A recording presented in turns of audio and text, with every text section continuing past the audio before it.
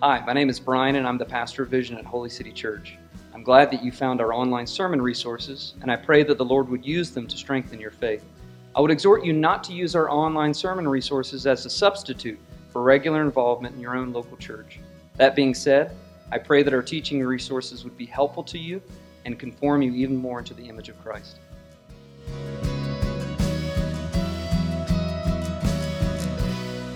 It's Christmas Day. Just so that you're aware, there is a considerable amount of buildup and excitement in the Powell house as we move towards Christmas Day. It typically begins the weekend after Thanksgiving with the purchase of a Christmas tree. Our family goes to the outdoor Christmas tree sales locale near the Ellis Creek Bridge. And we pick out a tree together while half of my kids play tag amongst the Christmas trees. The step is followed by tree home, leaving it outside in the back yard in the stand, spraying it off with water, which is really great to get all the bugs off, and then letting it sit outside overnight. We bring it in the next day. Lights and ornaments go up on the tree. Lights go up on the house. This year, the kids did all of the lights in the front yard and the front porch. And Christmas music, particularly Sojourn's Advent album, Sovereign Grace, along with some American classic Christmas songs, accompany the tree and the lights and the ornaments. Those of you who listen to Christmas tree or Christmas music year-round or before Thanksgiving, I don't want to say you're monsters, but something's wrong with you. The daily Advent calendar takes our family worship through 24 days, daily scripture readings, prayer, Christmas hymns, fun family treats and activities. Then come the days and weeks of Christmas movies and Christmas cartoons. And with each successive step in this process, there's a buildup in the hearts and minds of my 6 children.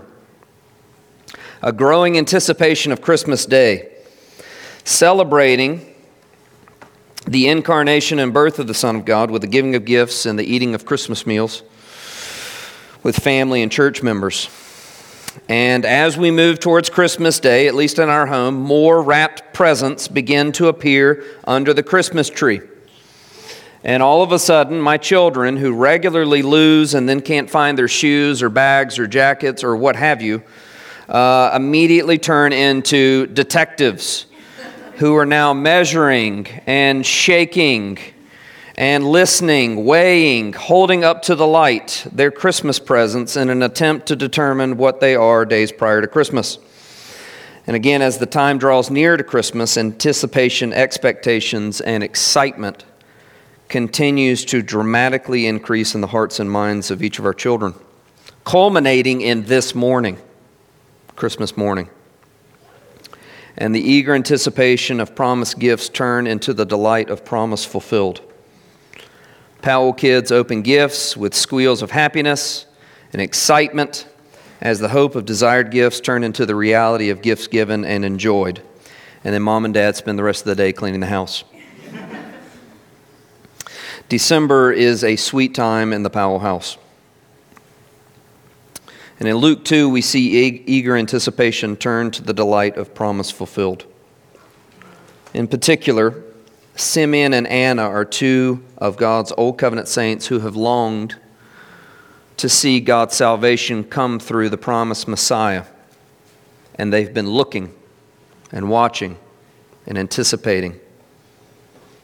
And to their great delight, they both see the little boy Jesus as his parents bring him to the temple for the first time in his life, and they see God's salvation. God's saints wonder and rejoice as God's promises are fulfilled in their lifetimes. So two realities for us this morning, if you're keeping notes or taking notes. 2 realities. The first is this.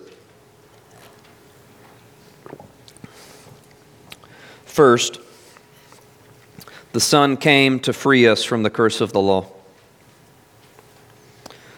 The Son came to free us from the curse of the law. The Son came to free us from the curse of the law. My oldest daughter asked me to repeat it 15 or 20 or 30 times, but I don't have time, nor do you. We'll have to stick with 4, Grace. Secondly, the Son came to redeem us and to prepare us for the last day. The Son came to redeem us and to prepare us for the last day. Third time. The Son came to redeem us and to prepare us for the last day. All right, what's our context? The Old Testament. All of the Old Testament has been bearing down on this moment in redemptive history. Anticipation, expectation, hope, longing for salvation, longing for rest have all been intertwined in the hearts of God's people for hundreds of years, thousands of years, as they looked for the coming of the promised Son, the promised Messiah, the promised Savior. God's Old Testament people knew that the son of Eve would soon crush the head of the serpent, that Noah's son would bring relief from the curse and salvation through judgment. Abraham's promised offspring would be the one through whom all the nations would be blessed. The true Israel would be a light to the nations and enjoy God's presence and God's rest in God's promised place. That Judah's promised son would rule with the scepter. The promised son of David would forever sit on the royal throne and always be the priest king who would usher in God's kingdom on earth. During much of the time of the Old Testament prophets, the people of God are longing and looking for the promised servant of the Lord, the Messiah, the Savior, even as they are languishing under the oppression of foreign rulers in exile because of Israel's unrepentant sin. The prophets speak of a child who will be born of a virgin, one born in Bethlehem who will have a prophet like Elijah declare the way for him. This promised son will be David's son and mighty God. The Davidic line will look dead, Isaiah says, a tree chopped down, only a stump. But from the stump of Jesse, God will raise up a new and better David who will usher in God's promised salvation. This Savior will bring a new covenant built upon a better priesthood with better promises. God will make his people obedient from the inside out. Righteousness will be the mark of his people. Salvation will not be attained by keeping the law, but being transformed by God, filled with God's Spirit, and given new hearts and new minds that desire to keep God's law. The promised Messiah will be the perfect Adam, the perfect offspring of Abraham, the perfect Israel, the perfect son of David, and he will be the wonderful counselor, mighty God, everlasting Father, Prince of Peace. He will be perfectly obedient, yet he will be crushed for the sins of others. He will know the joy of the Lord, yet he will be a man of sorrows, well acquainted with grief. He will die for sinners, and yet he will live again to see his offspring. The Lord will crush him and vindicate him. All of these Old Testament promises, all of these wonderful promises are sprinkled throughout the Old Testament, and there's a heightened sense of Israel's worsening condition as you read the Old Testament. The nation is split into two. The Davidic kings are complete failures. God's Spirit leaves the temple in the book of Ezekiel. The kingdoms of Israel and Judah are conquered. The people are exiled to foreign lands. And even when God brings them back to the land, there is no hope that the people will change unless God moves in a miraculous way. The prophets repeatedly call the people to faith and repentance, but even then, God's word stops. There are hundreds of years of silence from God. Roman rulers enter. There's no Davidic king. The Spirit of God has not returned to the temple. And there's no prophetic word. No leadership from God's king. No realization of God's promises of a Messiah. Not yet. And as the New Testament opens and the gospel accounts begin the story, after hundreds of years of silence, God speaks once again, now through his angelic messenger, Gabriel.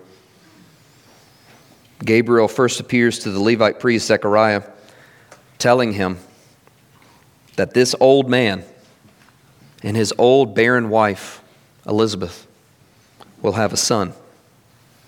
And this son will be the promised prophet like Elijah, who will be the herald for God's Messiah. And this promised prophet is coming through the unlikeliest of ways. This Levite priest, who should be the first to trust God's promises, doubts God's word and is forced to be mute until John the Baptist is born. Gabriel then appears to the very young virgin Mary, who is betrothed to Joseph. He tells Mary that she's favored above all women because she herself will bear the son promised to so many Old Testament saints, particularly King David, and his name will be Jesus because he will save his people from their sins. The Holy Spirit will overshadow Mary and cause her to conceive the Son of God. Mary receives this news with humble faith, and Joseph, after his own angelic visit, marries this young woman, but does not pursue intimacy with her until after Jesus' birth.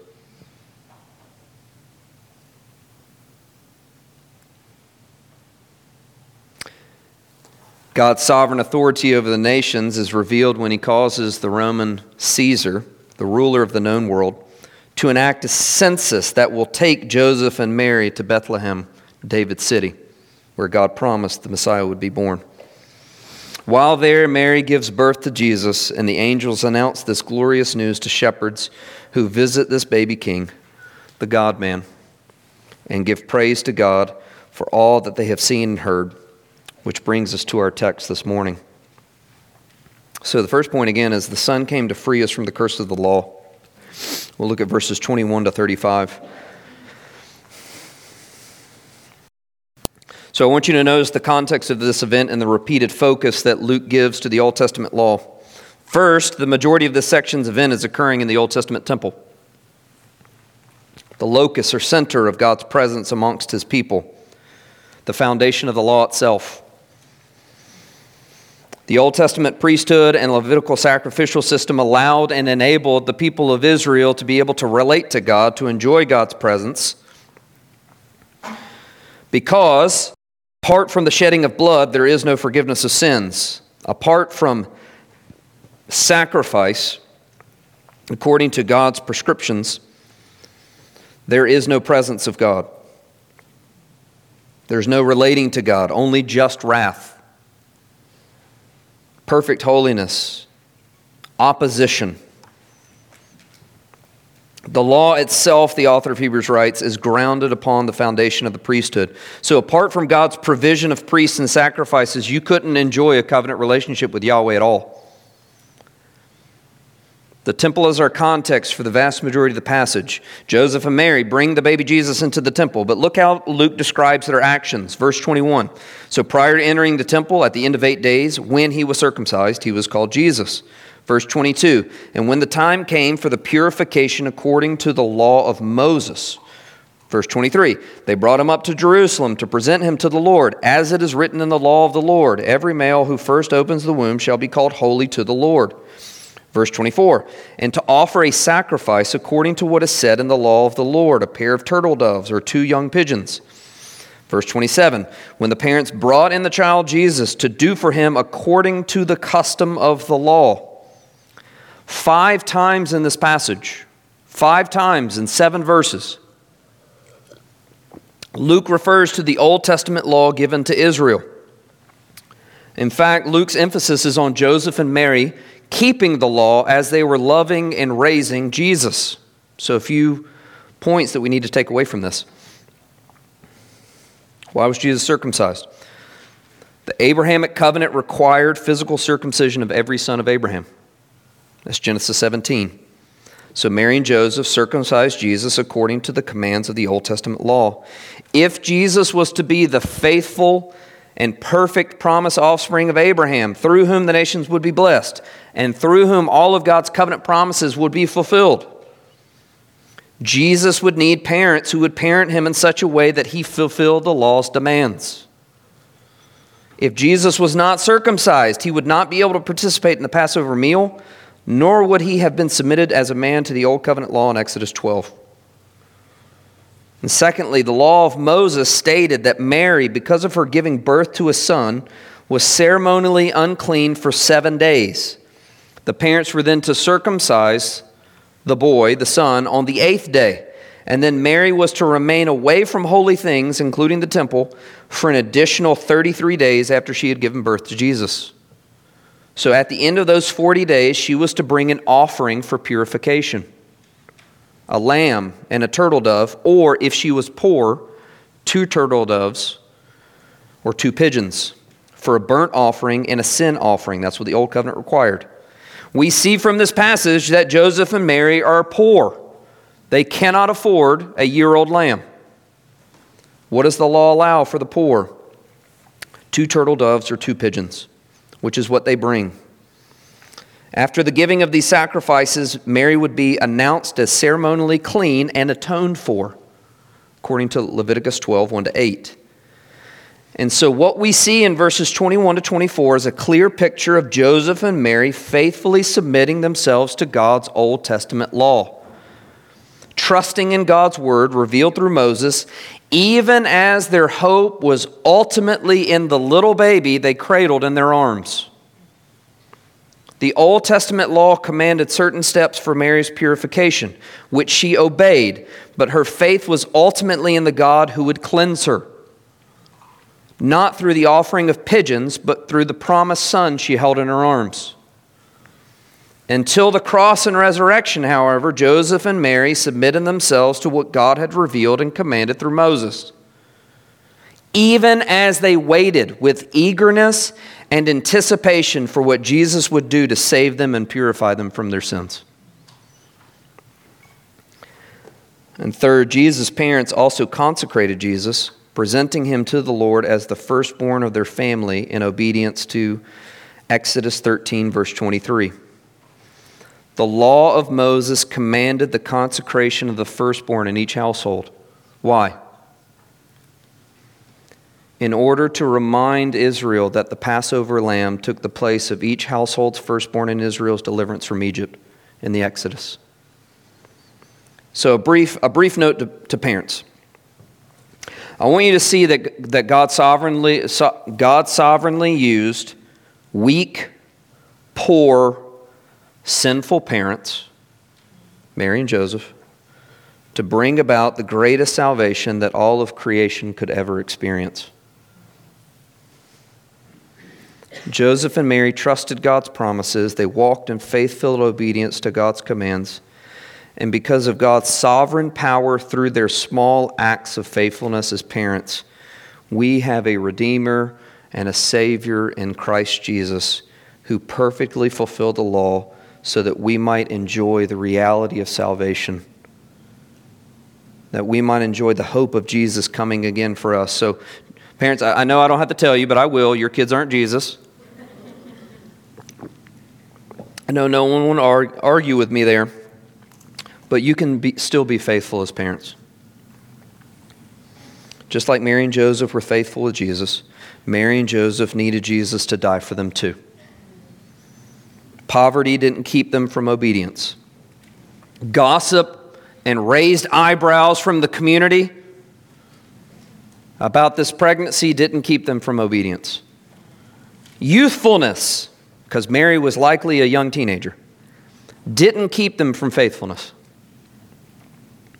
They trusted the Lord by faith. They parented Jesus in light of God's good promises and commands. So, let's follow their example as parents. Point our kids to the cross and to the empty tomb. and pray for God to save them soon. Luke shows us in this short little section that Jesus himself was the fulfillment of God's promises to Abraham, as well as the end goal or the terminus of the Old Covenant law itself. Jesus submitted himself to God's law so that through his perfect obedience, he might save those who stood condemned under the law because of disobedience. Every one of us here is a sinner. We have disobeyed God's commands. We have rebelled against his authority. You cannot please God and justify yourself through your adherence or obedience to the law. You cannot do it. If you're here this morning because Christmas is that time of year where you feel obligated to gather for a church service, we're thankful that you're here. But let me tell you this, you aren't made right with God because you are a good person or because you attend a church service a couple of times a year or because you obey some of the laws God has given in the Bible. The Scriptures tell us that because of Adam's sin, we are all guilty from birth. We are born in Adam. And because each of us is born in Adam, we've been corrupted and enslaved by sin. Death and God's eternal judgment, Paul says, are the wages, the earnings of each of our lives apart from Christ. And Jesus is the free gift of God. Eternal life in Christ Jesus. Why? Why is Jesus salvation? Because Jesus perfectly obeyed and submitted to his heavenly Father. He submitted to the Father's will. He submitted to the Father's commands throughout his life so that the righteousness that he earned through his work would be given or credited to us by faith alone. Apart from our doing works of the law or being able to keep the commands of the law in our own strength, we need someone to obey for us, so that we would be considered righteous. And we need someone to bear God's wrath in our place because we are disobedient. The Scriptures clearly teach us that Jesus accomplished both for us. His active obedience in obeying the commands of the Lord. His passive obedience in obediently submitting unto death under God's wrath. Paul writes it this way. For all who rely on works of the law are under a curse. For it is written, cursed by everyone who does not abide by all things written in the book of the law and do them. Now it is evident that no one is justified before God by the law, for the righteous shall live by faith. But the law is not of faith. Rather, the one who does them shall live by them. Christ redeemed us from the curse of the law by becoming a curse for us. As it is written, cursed is everyone who is hanged on a tree, so that in Christ Jesus the blessing of Abraham might come to the Gentiles, so that we might receive the promised Spirit through faith. But when the fullness of time had come, God sent forth his Son, born of woman, born under the law, so that we might receive adoption as sons. It's Galatians 3:10-14 and Galatians 4:4. The last Adam, Jesus Christ, has obeyed where the first Adam failed. While we were born spiritually dead and condemned before God because of the disobedience of our head, Adam, we who are in Christ have now been raised to new life, justified before God because of the obedience of our new head, the last Adam, Jesus Christ. Christ has fulfilled the demands of the law, endured the curses of the law, brought to fruition the promises of God made to Abraham for our benefit. We who have trusted the Son of God incarnate, Jesus, are now children of Abraham, not on the basis of how well we keep the law,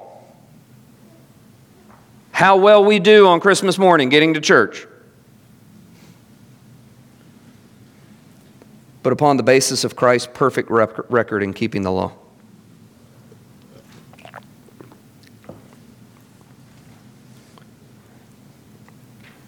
What I hope this does for you who are in Christ is that it allows you to exhale a little bit just to remember, my position with the Lord, it isn't kept by me. My position with the Lord wasn't started with me, started by me. It won't finish because of me. I'm accepted because of Christ. I'm loved because of Christ. Particularly when you're not doing well. So that you know, I'm in Christ. He is my hope. He kept the law. I'm hidden in Him. Christmas should allow us to exhale a little bit. Exhale. Christ lived and died on our behalf. Christ, crucified and resurrected for sinners, is the foundation of our salvation. And because we have been saved by grace alone, through faith alone, in Christ alone, we now strive to obey God's commands. Because He has transformed us through the work of Christ, applied to us by the Spirit. We've been given new hearts and new minds. We've been given the Spirit. We submit ourselves to the law of Christ because we love God and are loved by God in Christ. So, beloved, you don't start your salvation by faith alone in Jesus alone and then begin to trust that you're kept in the faith by your performance in keeping the law. The same Jesus who saved you and regenerated you on the day of your conversion through faith alone will Himself also sanctify you and keep you firmly to the end by His Spirit through faith alone. Bear fruit in keeping with repentance. Let your good works demonstrate that you are genuinely in the faith. Work out your salvation with fear and trembling. Amen. Because it is God who works powerfully in you, both to will and to work for His good pleasure. So again, as I said, your status before God is grounded solely in Christ alone. Your status before the Father isn't won or lost because of your ability to keep the law.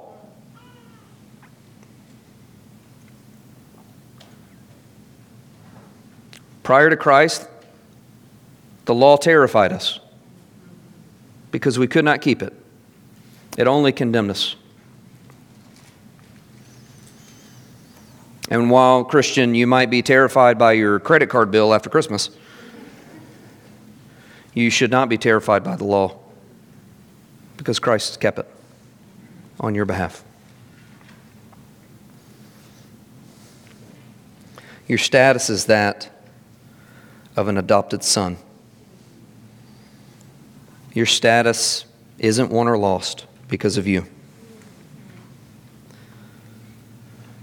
You were delighted in by God because the Son of God stepped down from heaven, humbled Himself by taking upon flesh, submitted Himself willingly to death under God's wrath so that you might never endure it.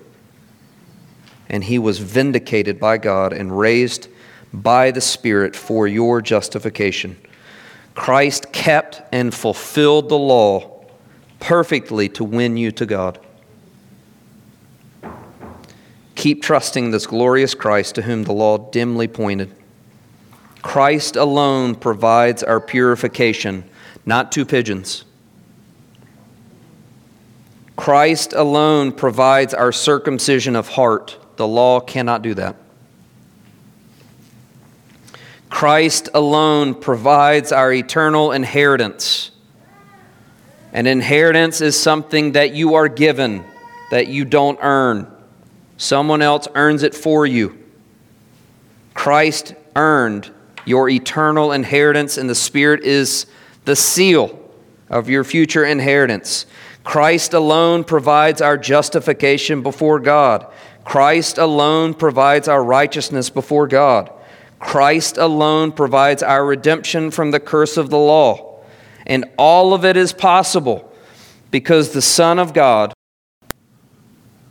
in all of His glory, receiving unending worship and praise from angelic creatures, the one through whom the world was created and through whom the world is sustained, that Son stepped down from heaven and took on flesh. and was dependent upon his own creatures in Luke 2. Ultimately, so that we would all become completely dependent upon him by faith alone. The Son of God came in the flesh to accomplish his promised plan of salvation, and for that on Christmas we rejoice. All right, second point, the Son of God came to redeem us and prepare us for the last day. This is verses 21 and 25 to 38. I'll read it again. Verse 21. And at the end of 8 days, when he was circumcised, he was called Jesus, the name given by the angel before he was conceived in the womb. Verse 25. Now there was a man in Jerusalem whose name was Simeon, and this man was righteous and devout, waiting for the consolation of Israel. And the Holy Spirit was upon him, and it had been revealed to him by the Holy Spirit that he would not see death before he had seen the Lord's Christ. And he came in the Spirit into the temple, and when the parents brought in the child Jesus to do for him according to the custom of the law, he took him up in his arms and blessed God and said, Lord, now you are letting your servant depart in peace, according to your word. For my eyes have seen your salvation, that you have prepared in the presence of all peoples, a light for revelation to the Gentiles and for glory to your people Israel. And as his father and his mother marveled at what was said before him, or about him, and Simeon blessed him and said to Mary his mother, Behold, this child is appointed for the fall and rising of many in Israel, and for a sign that is opposed, and a sword will pierce through your own soul also, so that thoughts from many hearts may be revealed. And there was a prophetess Anna, the daughter of Phanuel of the tribe of Asher.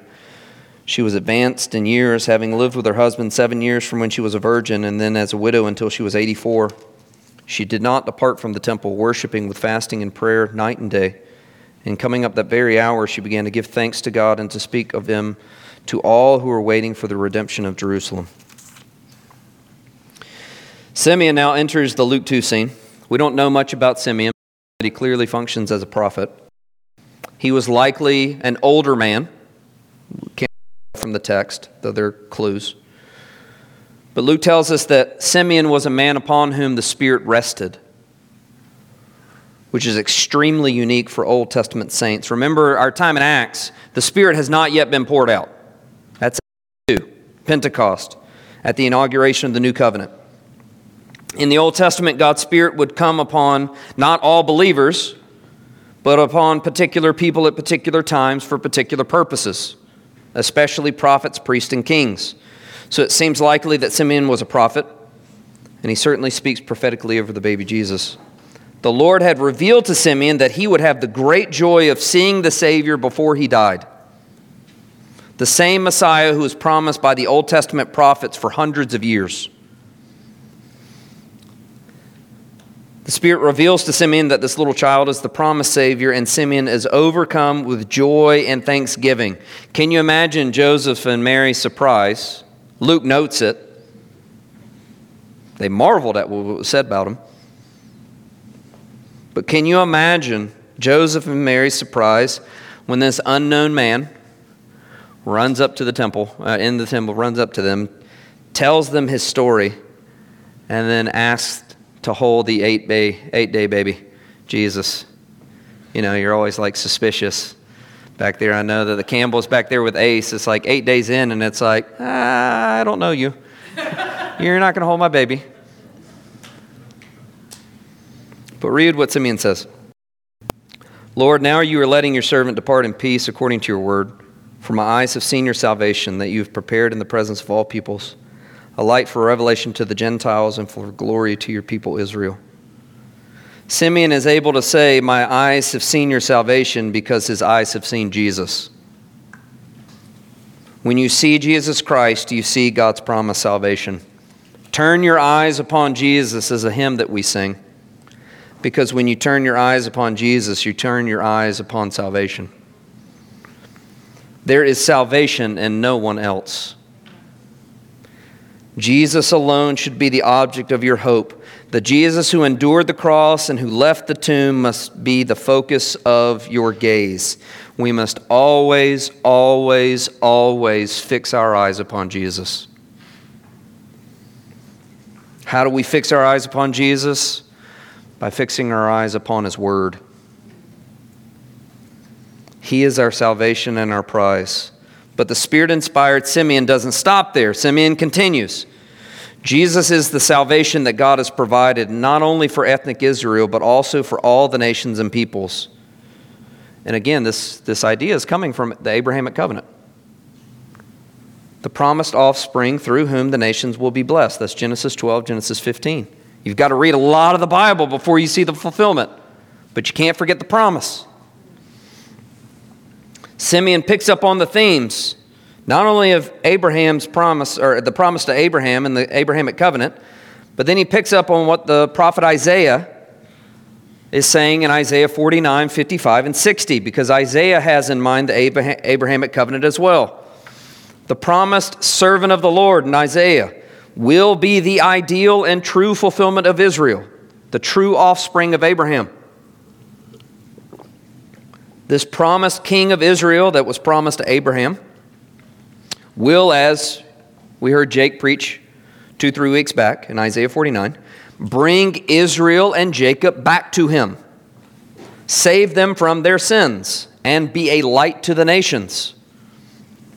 Isaiah 55 speaks of God's intention to save the nations through this suffering servant Israel, who will bear our iniquities, and by whose stripes we will be healed. In Isaiah 60, the prophet speaks of the future glory of Israel. The future glory of Israel. What does Simeon say? And for glory to your people Israel.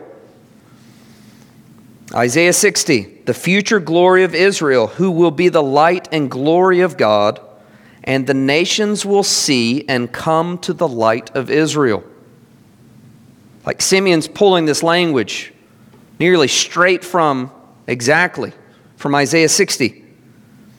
In fact, in Isaiah 60, the Lord promises that the sun will no longer be the source of light by day, or the moon as the source of light at night. The Lord Himself will be their everlasting light, as all of God's people will be righteous and possess the land forever. That should sound familiar, Christian. Because John, the Apostle John, says the same thing in Revelation 21. All of the people are gathered in the holy city. There is no sun, there's no moon. God will be the light. God will be the temple. Jesus will be there. So Simeon, John, they've read Isaiah well. What Isaiah pointed to in Isaiah 60, Simeon now sees in part in Luke 2. Jesus Christ is the salvation and the glory of Israel and the promised light of revelation to the nations. God has kept His promises. He has kept His promises. You should know God's promises so that you can believe them and so that you can have confidence that the God who has kept all of His promises in His Word from start to finish will keep His promises to you in Christ. But Mary must hear the hard news. Jesus will bring division. God the Father has appointed the Son of God, her Son. This baby that she holds, she hears, is appointed for the falling and rising of many in Israel and for the sign of God's saving activity in the world. I mean, just as a parent, I'm not a huge fan of my kids being divisive or being the source of division. Certainly not when it's bad, but even when it's good division, my heart hurts for them. Why?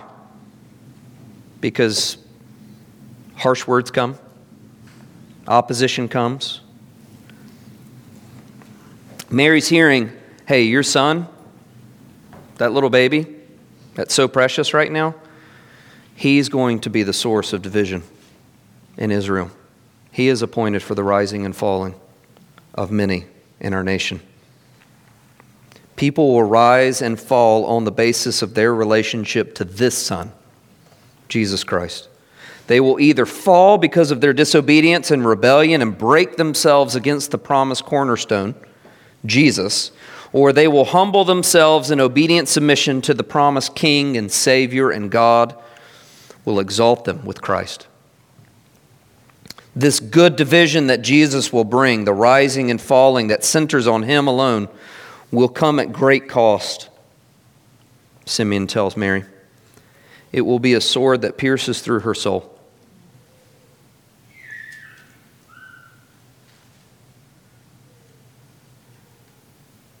The Lord often causes people to exceptionally difficult ministries. Some of you are suffering for the sake of Christ. Some of you are suffering because you're trying to be a faithful parent. Some of you are suffering because you're trying to be a faithful spouse. Some of you are suffering just because you're trying to be a faithful Christian in the world, in whatever context it is. And the fact that there is just tremendous suffering in your life does not then mean that you are being disobedient. It should be a time for honest reflection and asking the Lord. But Simeon tells Mary years before, a sword is going to pierce your soul because of this son. I don't want to gloss over that. Jesus, even for His own mother, will bring suffering. Faithfulness to this son will bring suffering in this life. And as we think about it, we see at various times Jesus will say and do and endure unexpected things. While Jesus will acknowledge His earthly family and His mother, He'll also broaden His family to include all those who hear and believe and obey. Like, who is my mother? Who is my brother? The one who obeys. I mean, that's going to sting Mary a little bit. You know, it stings when your kids get married. You know, your daughters choose some other guy. You know, that'll sting a little bit while there's still joy.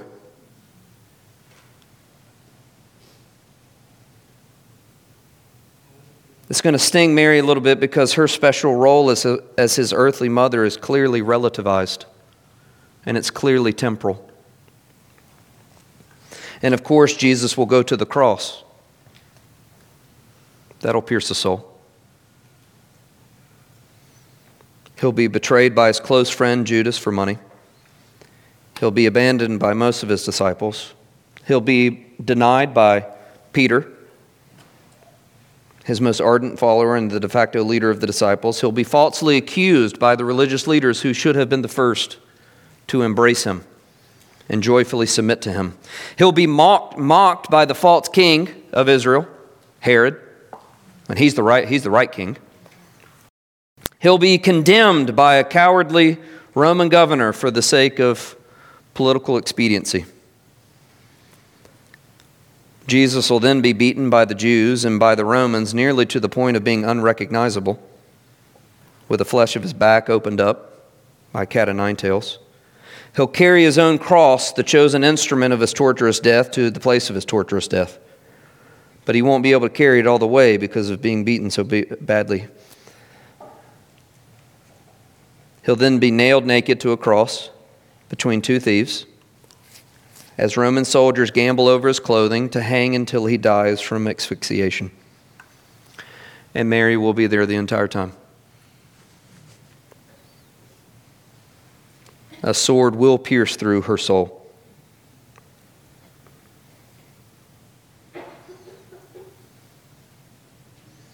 But it will be purposeful. It won't be a sword will pierce through your soul and it's just what it is. It'll be meaningless. No, a sword will pierce through your soul as this boy divides and saves and reveals hearts and redeems His people. It's purposeful suffering. Your suffering is purposeful, as was Mary's, as was Jesus's. He suffered in order that He might save a people for Himself in obedience to the Father. We see that Jesus loves His mom. In John's Gospel, Jesus cares for His mother even as He's dying on the cross, entrusting her care to His disciple John. telling John, hey, this is your mother. Hey, Mama, this is your son. I'm going to the Father. You mothers will understand it. You don't have to be a mother to feel it. Mary's heart will be broken and her soul pierced by what her baby will have to do in order to redeem her. Can you imagine it? If Mary was the only person who had ever lived, Jesus would still have to go to the cross. And he went the distance. He endured the cross. He despised its shame in order to redeem us, the church, from our sins. Simeon is telling Mary, get ready, because this redemption is going to be costly. This redemption will not be unlike God's past acts of deliverance. There will be suffering and death. But through the work of this Savior, the hearts of all men will be revealed. And it's at this point that Anna appears, prophetess, our daughter's namesake. A woman who has been a prophetess, who has lived in the temple for decades. Luke's description of her age is hilarious. I told my wife that I was going to start using it and describing her. It was like she was very old with many days. It's like, it's Hebraic. It's, just strongly emphatic how old this woman was. And for roughly 8-ish decades, she spent her time worshiping the Lord after losing her husband, worshiping the Lord, fasting, praying in anticipation of the Messiah. I pray for a day, and then I get discouraged when I don't see the answer. How long, O Lord? I've been praying for 12 minutes. This sister is faithful and sustained by the Lord for decades of prayerful anticipation. When she sees Jesus like Simeon, she can't help but shout in thanksgiving and praise. She speaks prophetically over the Son of God with thanksgiving, speaking of the promised redemption that this baby boy would soon bring to Israel. Redemption, the promise of being a light to the nations, the promise of being God's glory upon Israel, the promise of ushering in the new creation that is marked by righteousness and rest with God, the promise of dividing sinners and saints, the promise of revealing and exposing the hearts of men, speak both to the Son's first advent and to his second advent. He came the first time to accomplish our redemption, to invite sinners to repent and be reconciled to God, to usher in God's kingdom. The time of grace and redemption is now. Today is the day of salvation. Repent and believe in the gospel. Jesus will come again soon, but it will not be to offer a new redemption, but to bring judgment and to usher in the fullness of our present redemption. Christians say, trust the Lord Jesus and come, Lord Jesus. Come soon. Christmas is a wonderful time to remember that we are here to give thanks and to celebrate not only that there was a baby, but that baby became a man, a perfect, faithful prophet, priest, and king, a perfect representative for us before the Father, a perfect substitute under God's just wrath for our sins. Jesus is the true Passover lamb. God has passed over his people and cleansed us by the blood of the Lamb of God, because Jesus was our penal substitute under God's wrath. Jesus was raised on the third day, defeating death and sin, being vindicated by God. He has ascended to the right hand of the Father. He is the promised Davidic king and Lion of Judah. He is the Lion and the Lamb. We give thanks this Christmas, as we do every Lord's Day, that the Word became flesh and dwelt among us in order to redeem us from the curse of the law, to redeem us from sin and death, to redeem us from the power of the devil. And with Simeon and Anna as our examples, we must give thanks, beloved, that our salvation is based solely upon the work of Christ. His work is complete, it is total, it is effectual, it is perfect, and it is yours in him. His work to redeem us from our sins is complete. It is finished, he cried from the cross. Like Mary, we must recognize that Jesus brings the right kind of division between God and the world. We must recognize with Mary that loving Jesus and trusting Jesus will lead to suffering in this life, even a kind of suffering that would kill us. But God will sustain us. A new creation is coming soon because God has shown His light through the true Israel. He is drawing all people to Himself, all nations, through His Son. So this Christmas, rejoice that the Son has come. Rejoice that the Son is coming again. Rejoice that the Son has accomplished your salvation, beloved. Rejoice that the Son has loved you and continues to love you because of His perfections, not because of your lovability. Praise the Lord. Rejoice that you have an advocate and a mediator, a representative in heaven who is not dead, but who enjoys an indestructible life. And His indestructible life will be yours at the resurrection of the dead. Since Jesus' life can't be destroyed, literally, He can't die again, glorified, if He can't be destroyed, neither can His priestly work and mediation for you. He is always working on your behalf. Rejoice that nothing can separate you from the love of God in Christ this Christmas. Nothing can separate you. Your sin can't separate you. Your suffering can't separate you. A lonely Christmas can't separate you. Hardship can't separate you. Nothing can separate you from the love of God in Christ this Christmas or any other day. May God help us to rejoice because our Christ has come. He has won, and He is coming again soon for those He loves.